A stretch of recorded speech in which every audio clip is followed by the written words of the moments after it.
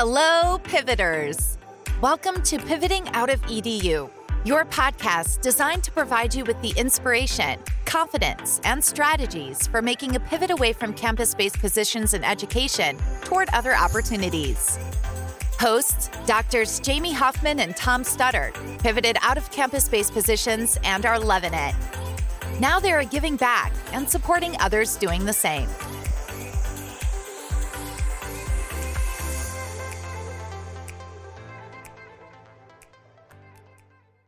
Hello and welcome back to Pivoting Out of EDU. I'm Jamie Hoffman. And I'm Tom Studdert. And we are thrilled today to have a unique guest with us. I'm sure you're unique in many ways. Lindsay Ellis is with us. She's a reporter for the Chronicle. The uniqueness, of course, is that she is a reporter. And the reason why we really wanted to have Lindsay on the show, and we're super excited to have her here, is because Lindsay has done a few articles, but one notably was pretty popular recently about folks leaving campus-based positions and just the sort of general, theme of the Great Resignation. And actually, that's how I met Lindsay. I had a great time chatting with her. And I think you told me, Lindsay, you talked to like 60 people or something.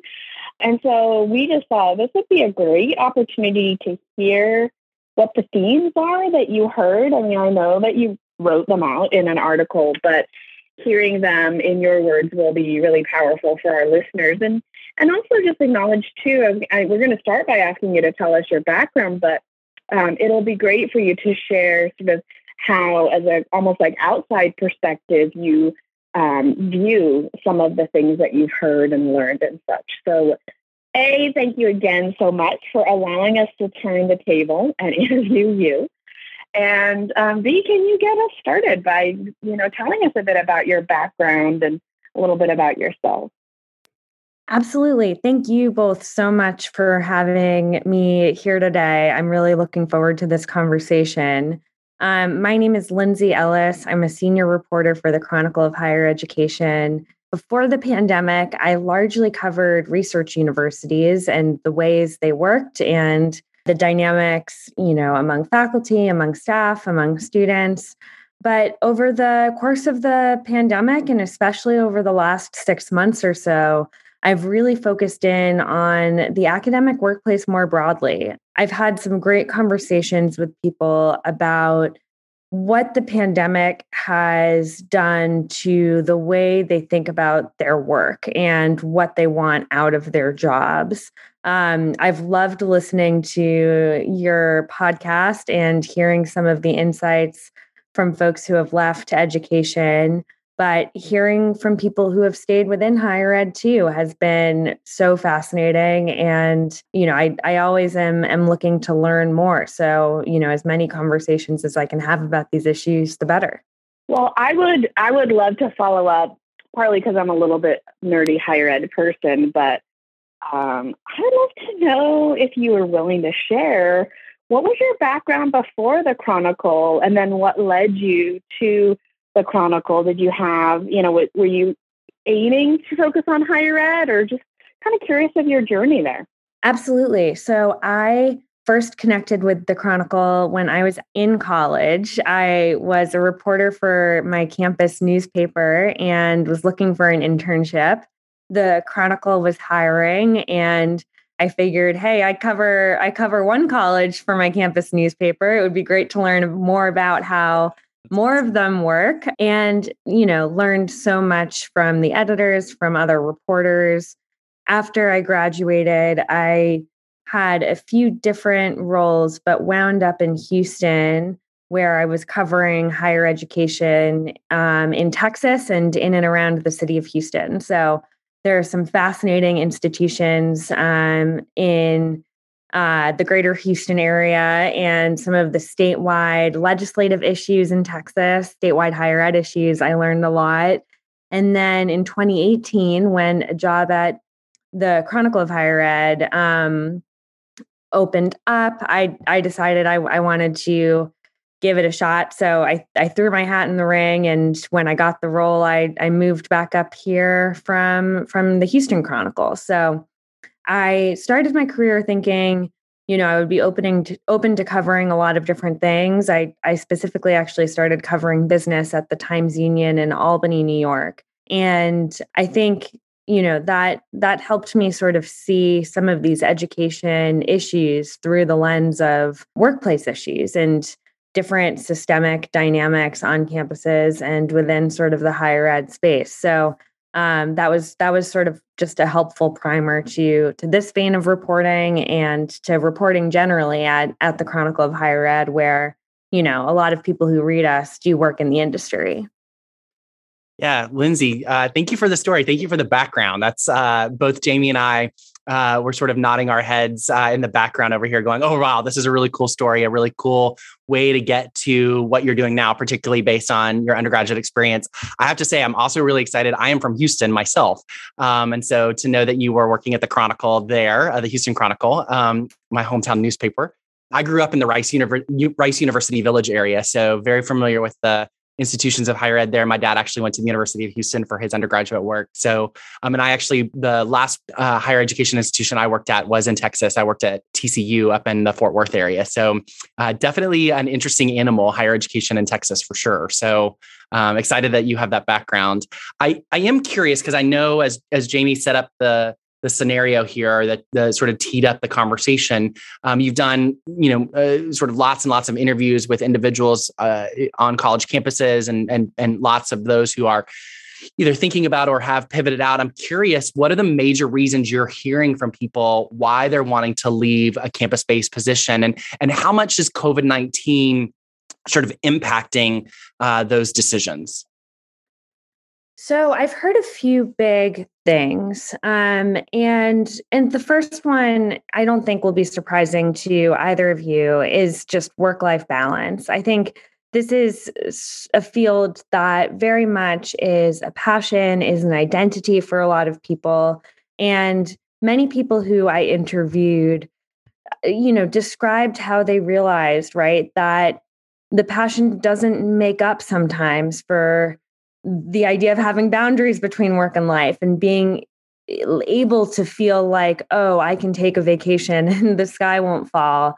I think in terms of other reasons, I heard from some people that they were just, ready to retire, that they, held on for a little while longer because of the pandemic, but then realized, now is kind of the time. And I think the pandemic did accelerate for many people their departures. I think some campus-based higher ed employees said that on-campus work requirements felt unnecessary, dangerous, especially after remote work proved really feasible for 18 months. For these people, I think there's a sense that campus leaders may be treating their health or well-being as secondary to institutional priorities or campus finances. And I think that frustration in some cases did boil over. Yeah, I find it interesting. I think that there's this, pre-pandemic, before, professors and student services individuals and administrative folks in the college campus, we would have all said, like, we have to be on campus for our students. Like, they're on campus, we have to be on campus. And I think we've figured out that we can sort of do things remote. Did you have any conversation with the folks who sort of were like having difficulty, not just, thinking about going remote, but sort of like balancing that I want to be healthy and I want to work from home with, like, there are college students on campus, and sort of that what almost like a tug and pull, sort of in internal dialogue of what's important? Because I know when I worked on a college campus, I really believed in sort of the power of new student orientation being on campus, right? Even so much that I was against us doing roadshow orientation. So did you talk with anybody that sort of had that like mixed feeling, and how are they dealing with it? Yeah, I think that was present in a lot of places. I mean, so many people in higher ed are so committed to the work and so committed to students. A few people who I interviewed who left, who changed jobs during the pandemic, they described to me a real sadness when they walked in on, their first day and realizing when they look over the cubicles, I'm never going to do a first year orientation again. Or this is something that I really enjoyed, this energy, this opportunity to really guide students at a pivotal moment of their lives that wasn't as directly present. So I think that push and pull that you described was very much present. And I think, there's sort of another nuance to that too, that I found really interesting, which was that for people who have stayed in their positions, which, is a lot of people, for a number of them, they recognized that they did need more space, that they needed to take a real vacation, or even a day off. And, they weren't told by their supervisors that they couldn't, but they really felt so committed to students, and they really felt like, I need to be here and need to be present. And I think that dedication and care was so present in a lot of my interviews, and that sort of made clear to me that none of these choices are easy, and that it's a really complicated decision and moment for a lot of faculty and staff who are working through these choices. Yeah, I think that kind of resonates with one of the things we talk about a lot, which is that when people come into this profession, student affairs, but just higher ed in general, it really kind of consumes part of your identity, and not in a like it's encroaching in a negative way, but like you choose this. I mean, what I loved about the fact that you worked for your newspaper in college is like, I'm like, oh my gosh, you were totally a student leader in college, and now you're doing higher ed, but you found this unique way to leverage your talents and still, work in this space. But it is such meaningful work, but it is hard to part with. And I wonder, something that I get asked a lot is, especially after this pandemic, right, is do you think that institutions will change to be more flexible with regard to meeting the needs of employees with flexible schedules or remote work? And what would it take to see that change happen? Because we certainly are seeing it in corporate America, where, like so many more positions are now either blended or fully remote. So I'm curious, what do you think? Do you think we're going to see a shift? And if so, what needs to happen? To say at the outset, for better or for worse, I'm not great at predicting the future. And I probably, I won't try. What I have seen over the last, maybe from mid-spring onward, was a willingness among some colleges to rethink their policies for certain employees.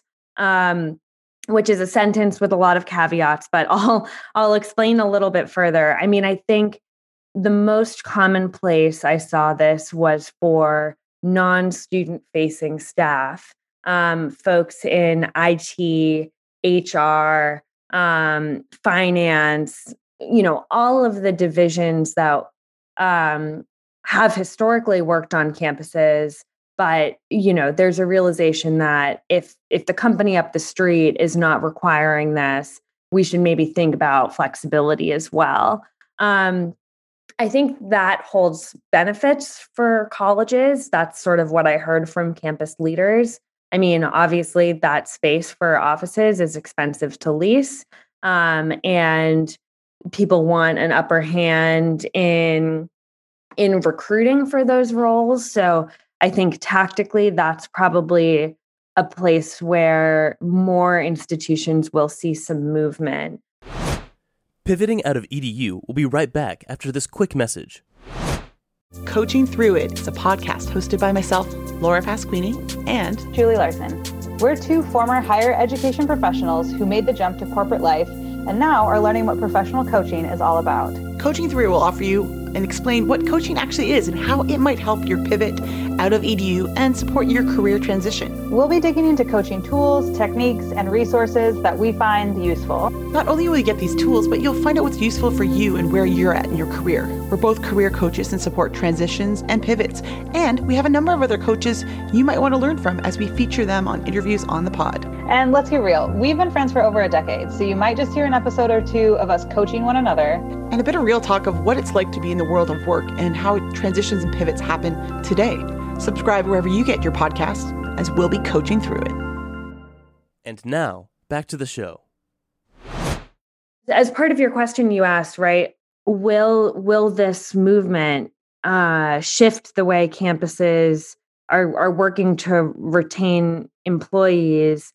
I mean, I do think colleges should expect employees, even outside of those divisions, to be looking around. I heard from a number of people that they are considering doing so sooner than they would have pre-pandemic.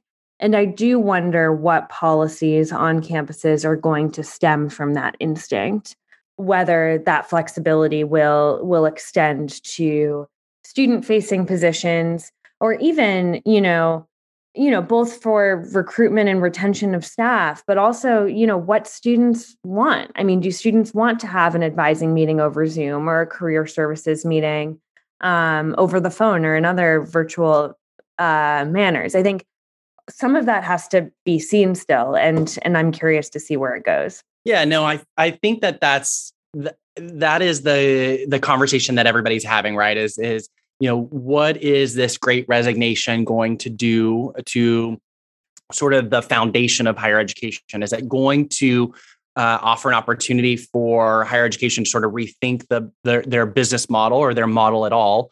Or is it just a blip on the radar for folks who work in higher education? And when I think about higher education, clearly, Jamie and I both spent quite a bit of time on 4-year college campuses that were, primarily residential campuses, et cetera. But, there's certainly the community colleges, there's K through 12 as well. And it'll be interesting to sort of see how education as a whole really, really shifts over time. And if this is going to be a sort of a great awakening for education, or if it's just, like I said, a blip on the radar that we just are sort of trying to get through. And I think as the longer the pandemic goes on, the more obvious it's going to be needed for a shift in sort of how we think about education.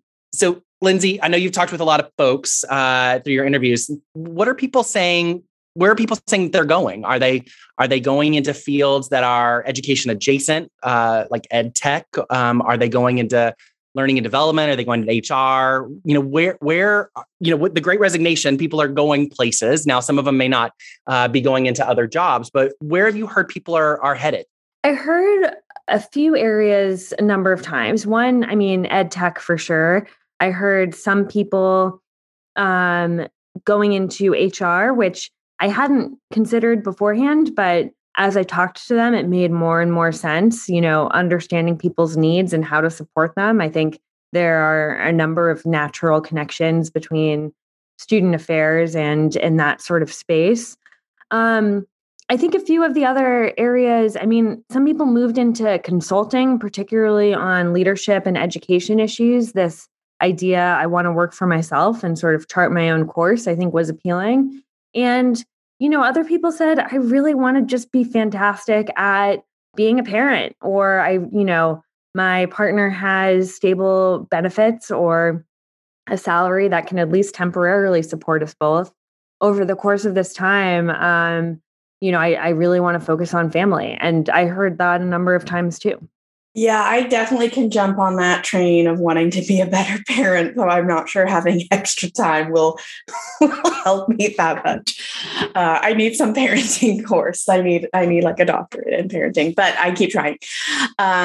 Those are great points. And I wonder, if you were to narrow down the sort of top 3 to 5 aspects of what folks might be looking for that have pivoted, what do you think those would be? Sort of what are they really looking for in that next position? Yeah, I think remote work and a greater degree of work-life balance. Those were two of the really big things. I think for people in IT and cybersecurity and the like, other sort of tech adjacent fields, money was a big factor. One person stressed to me that, he would be able to do a very similar job at just such a higher salary if he worked in the private sector versus for his institution.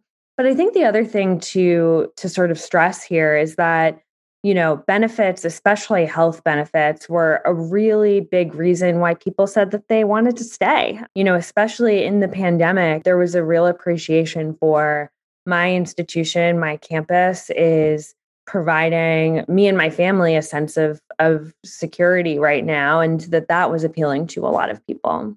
Yeah, I mean, I think that's exactly what folks are what I'm hearing, even in corporate, right? Is I know my company is still fully remote, and there's conversations happening sort of across the board as we think about if we're going to come back into an office, which we will eventually.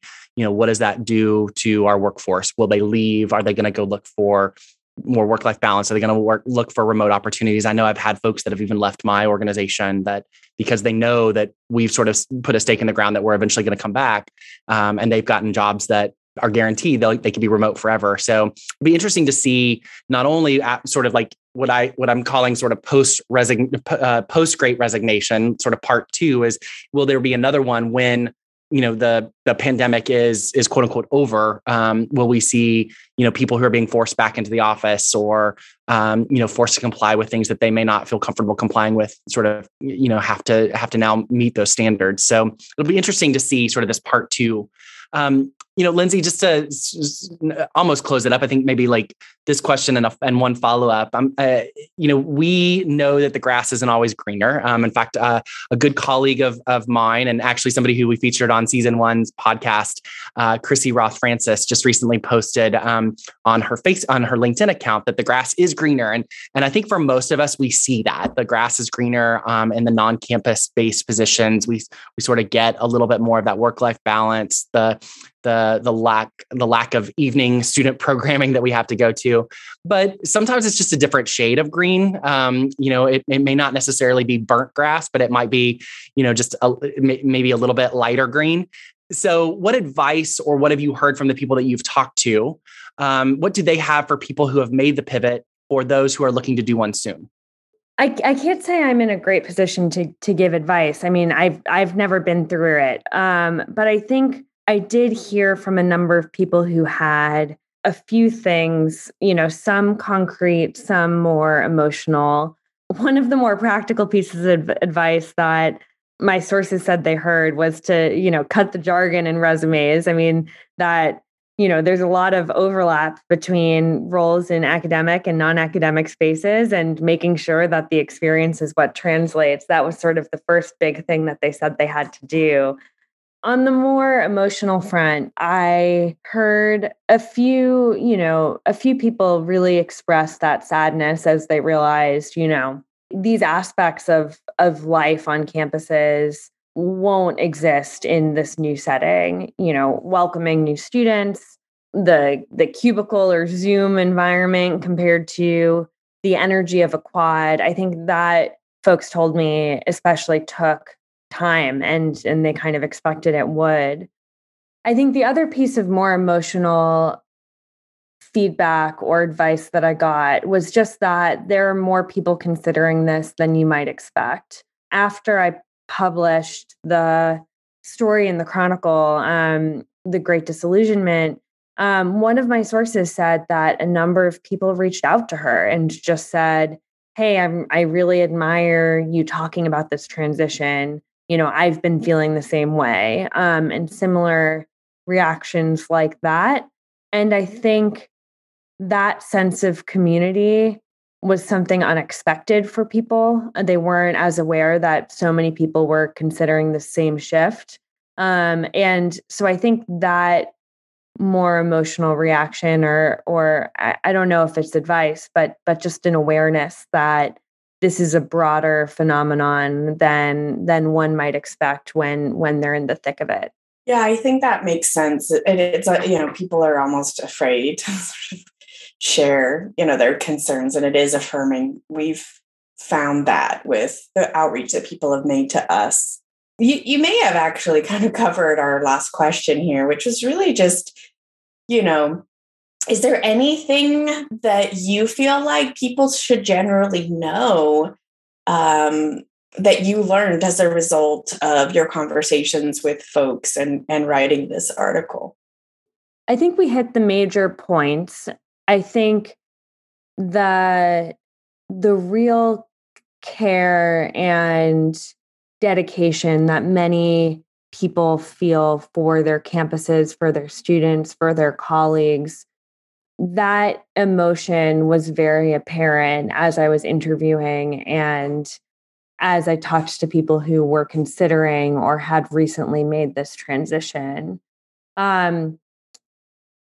I do think, though, in the future, there was a great awareness that some distance between work and life was important to many people. And it was something that they hoped and expected would continue into the future.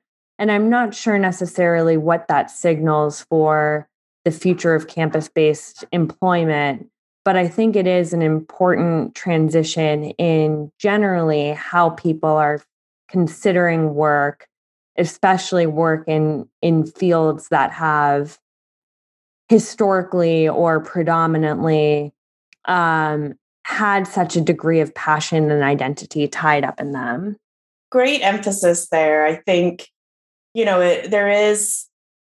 it will be interesting to see how things shape up in the future. And, as someone who I've worked remotely for 4 years, I think it's interesting that people, are seeing remote work as being a kind of solution to the whole work-life balance, because I found that it actually presented more challenges for work-life balance.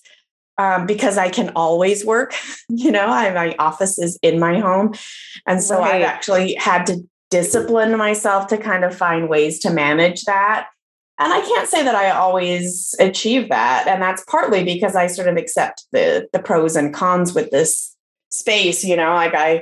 I do feel like I work at night, but I also feel like at, 3:00, I can take my daughter to swim class. And that is the flexibility, is the beauty there. So it'll just, I know that people experience the remote environment for over a year, which is a fair amount of time, but it'll be interesting, if we do see colleges continue to be flexible, does that end up being something that really does actually work for employees and ends up being what they want. But it was fascinating to hear your experiences with what you heard. And I think just it will really validate and people will really feel heard who are listening to this episode. So Lindsay, we thank you so much for your time today and all the work that you do to help, get voices out there from higher ed.